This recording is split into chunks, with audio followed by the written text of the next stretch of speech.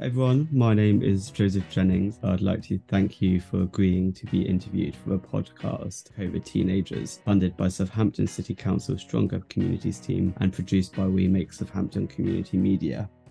This podcast series aims to explore the pandemic experiences of young people aged 12 to 18's attitudes towards vaccination and protective measures, as well as awareness and access to reliable and official sources of information. The first part of the interview will be about the period just before the pandemic was officially declared. Could you please introduce yourself? I'm Molly Redding. I'm 15 and I live in Southampton. Hi, I'm Phoebe Fall. I'm 15 years old. I live in Bitton, Southampton. Could you tell us a bit about your personal circumstances back in February/March 2020? Who did you share your home with? I lived with my family, so my mum, my dad, my two sisters. So I live with my mum, my dad, my 12-year-old brother, and my dog, Buster. How would you describe your daily routine of your family life? Me and my sisters were quite lucky in the fact that we were old enough to kind of take care of ourselves from day-to-day life. My mum had to start working from home. She had to work in my room because her study is part of my room. So we had to do a lot of sharing space, which wasn't the easiest. She permanently works from home now due to COVID. And my dad is a critical worker, I think it's called. So he did go into work a few times, but he did have to work from home a bit as well. So we were all living together constantly around each other. Would you say that's affected your daily routine then? Due to my mum working in a part of my room, which is where she works every day, when I come home from school or if she works late, she'll always be in kind of my space, which sometimes is very impractical for me, as you can imagine. So I think COVID's definitely impacted that. But apart from that, just going outside a bit, I guess. We didn't really get out much, but if we did go places, Mottisfont Abbey was quite a nice place to walk because obviously it's just outdoors in the fresh air. So that was a good place to go if we were bored. Walks around the park were pretty convenient because we live right opposite. I'm dyslexic, so I get extra help for that. And at home, my parents are very supporting and they give me lots of help that I need. They are very supporting and loving people. So it sounds like you're keeping really healthy. Would you say that's true or? Physically, I was okay. I don't think I was getting like the daily exercise, things like that when we were in lockdown to the point where we couldn't go to school. However, I think that mental health affects your physical health. I know that for a part of 2020, obviously mental health was a really big thing and people probably weren't in the greatest mind spaces. So then that affected my physical health a bit as well. To make my mental health healthier, I guess, or happier, I spent as much time with friends as possible, even if it was over the phone. Yeah, I would say I was in good health, yes. Obviously, we were all in such a difficult situation. I think not socializing with people was the hardest. It was a struggle for everyone, I think, and not being able to go out and see friends or family for that matter was honestly the worst bit for me. At the start of 2020, news reports of a new virus emerged from Wuhan, China. Let's talk about the period of time between the 11th of March, when the World Health Organization declared the novel coronavirus outbreak a global pandemic, and the 23rd of March 2020, when Boris Johnson, the Prime Minister at the time, announced the first national lockdown during an address to the nation. I think people in my friendship group thought, oh my God, if we get this, we're going to die instantly, which was obviously not the case. And in most cases, it was just a bad cold. So I think like when it first started, I was remembering really being quite scared and being scared to get it, seeing as people in the school were getting it. People were still not feeling that it was real or it hadn't hit everybody yet. It was a shock to everybody's system being in a school environment. There were actually quite a few theories circulating about the virus and about the pandemic. Did you hear about any of these? I heard a couple and I didn't necessarily believe any. I heard about how the government made it up. I thought, well, why would they do that? That's ridiculous. But I heard that one and I heard another one about how cats and dogs could get it. I can't remember if that's true or not actually. Cats and dogs could get it and then pass it on to humans. So that's how it first got here. At the time of COVID, were you aware about public health? Did you know that every local authority has a public health team and a public health director whose responsibility is to oversee the health improvement of their local population? I did not know that, no. Definitely not. I 100% didn't know that before COVID. Locally in Southampton, there are quite a few online meetings organised by Public Health with doctors answering questions from people about the virus. Do you know if your family knew about them and attended any of them? I don't think my family did participate in any of these. I don't think so.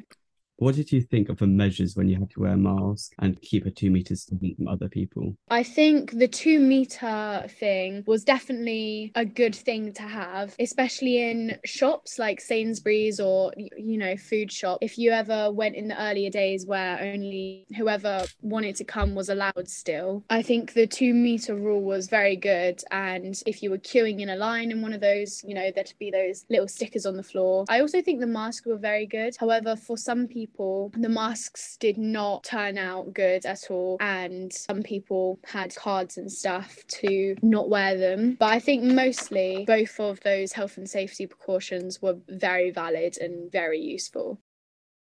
I think the masks were a good measurement, and for people who didn't wear them, it was silly, and they definitely should have been. Masks helped a lot to prevent the spread of COVID. Hand sanitizing through every shop, that really helped as well. And the 2 meter, obviously it wasn't doable in every space because obviously spaces get crowded, but that's where the masks come into play. Like, they really help keep the water droplets from spreading to one another.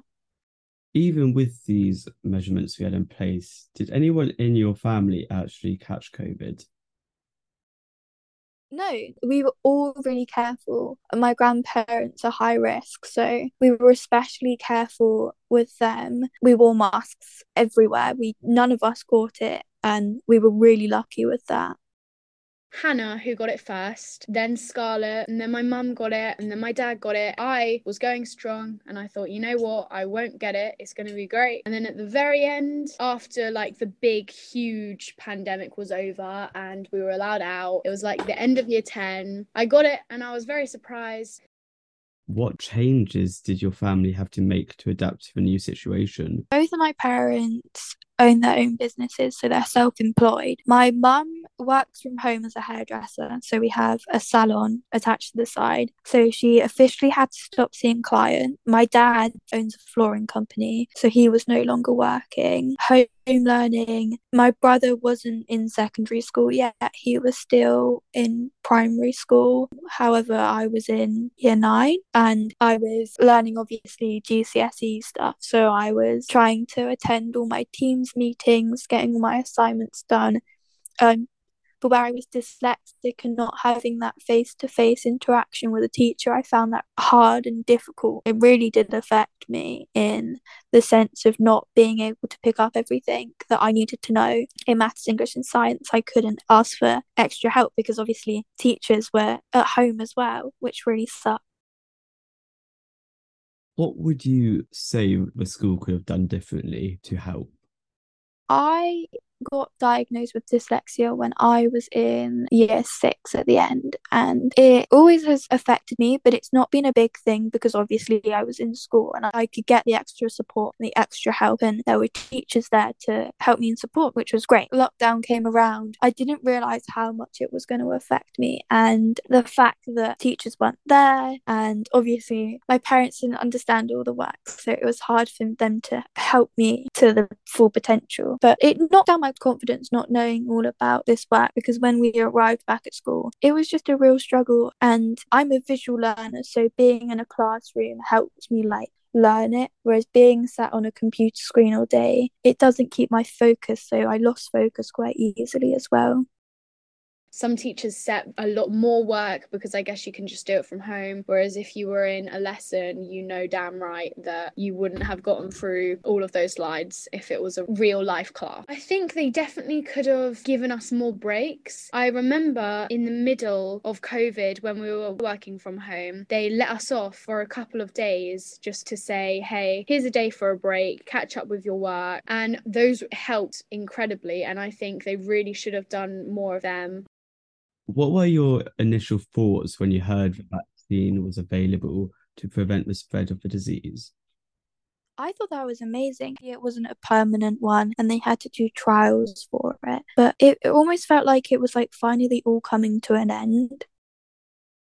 I thought, thank God, honestly. I was very happy and I think it was so incredibly important to get the vaccine. So, which is why obviously I did get the vaccine. I was incredibly happy when they came out with a vaccine because it would have just saved so many people and prevented people from getting it, especially the elderly. How would you say your family reacted to the news of the vaccine being available? None of us are anti-vaxxers. We all got the vaccine. We're all very happy about it. We were very positive about it. My parents got it, my grandparents got it, and my auntie got it. But when it became available to children, the secondary school years and teenagers, they didn't want me to get it at first. And I still don't have it. But obviously, COVID is not completely gone, but it's not talked as much about now. But at the time, they were more skeptical of me and my brother getting it done. Do you know why they were skeptical if you haven't it done? I think it was because obviously for children it could have a different effect on them. There were things about being infertile for females and males. I heard some people talking about them not really knowing what's inside it, or them thinking it was a scam, or something about the government setting us up. One part of me wanted to laugh, honestly, but one part of me wanted to just say, you're being stupid, get the vaccine, it will help. But yeah, I definitely knew people who were against the vaccine and didn't get it, but I do not agree with them personally. In your opinion, do you think it's important to have a vaccine? I think it's so important for everybody to get the vaccine because you're not only helping yourself from getting the virus, you're helping other people preventing to get the virus as well. If one person gets it, it's not going to help, but if all of us get it, it will help everybody and it will prevent the spread of COVID so much and it will really reduce the numbers. So I thought definitely incredibly important to get the vaccine. I think that the majority of people have it done now. And like I said, COVID isn't as such of a big thing as it was, and it's not as dangerous. Not as many people are worried about it now. Personally, I would get it done. Obviously, I haven't gotten it yet. Did any of them have an adverse reaction to the vaccine? No, not my family, but I know people got like a bit ill from the vaccine or their arm hurted, but like any other vaccine. They felt not ill, but like when you get the vaccine, like the next day you feel a bit down. They kind of felt like that, and their arm ache, like as you would get a vaccine, your arm would ache. I definitely had 2 in school and then I had a booster one outside of school. I don't know if there are more vaccines to be had, but I think I had around 3, same with my family. What do you think the best way to keep people your age group informed about transmittable illnesses and how to look after your health? I think online is a very impactful way of letting young people know about the virus and how they can help, because especially people my age were all online and it's very easy to get hold of information online. So if you want to inform people about something, online is the way to go, especially with my age group. I think how to look after your health also online is good, but I also think talking about it with people, letting them know personally so that they can give it off to other people and then they can give it off to other people, kind of like a domino effect. So I think in person in real life is very impactful, but I think the quickest way to do it and the most efficient way to do it is online so that everybody can get to it easily. I think giving them the truth and the honest truth. Obviously, we're more covered from things. Like, I think we just need to know the truth and be told everything that we need to know. I would like to say a huge thank you for listening on today's episode of COVID Teenage Podcast. It's been amazing listening to other teenagers' opinions on all things COVID. So thank you, Molly and Phoebe, for giving up your time to join me on this podcast by Southampton City Council's Stronger Community Team and produced by We Make Southampton Community Media. We'll see you guys all next time.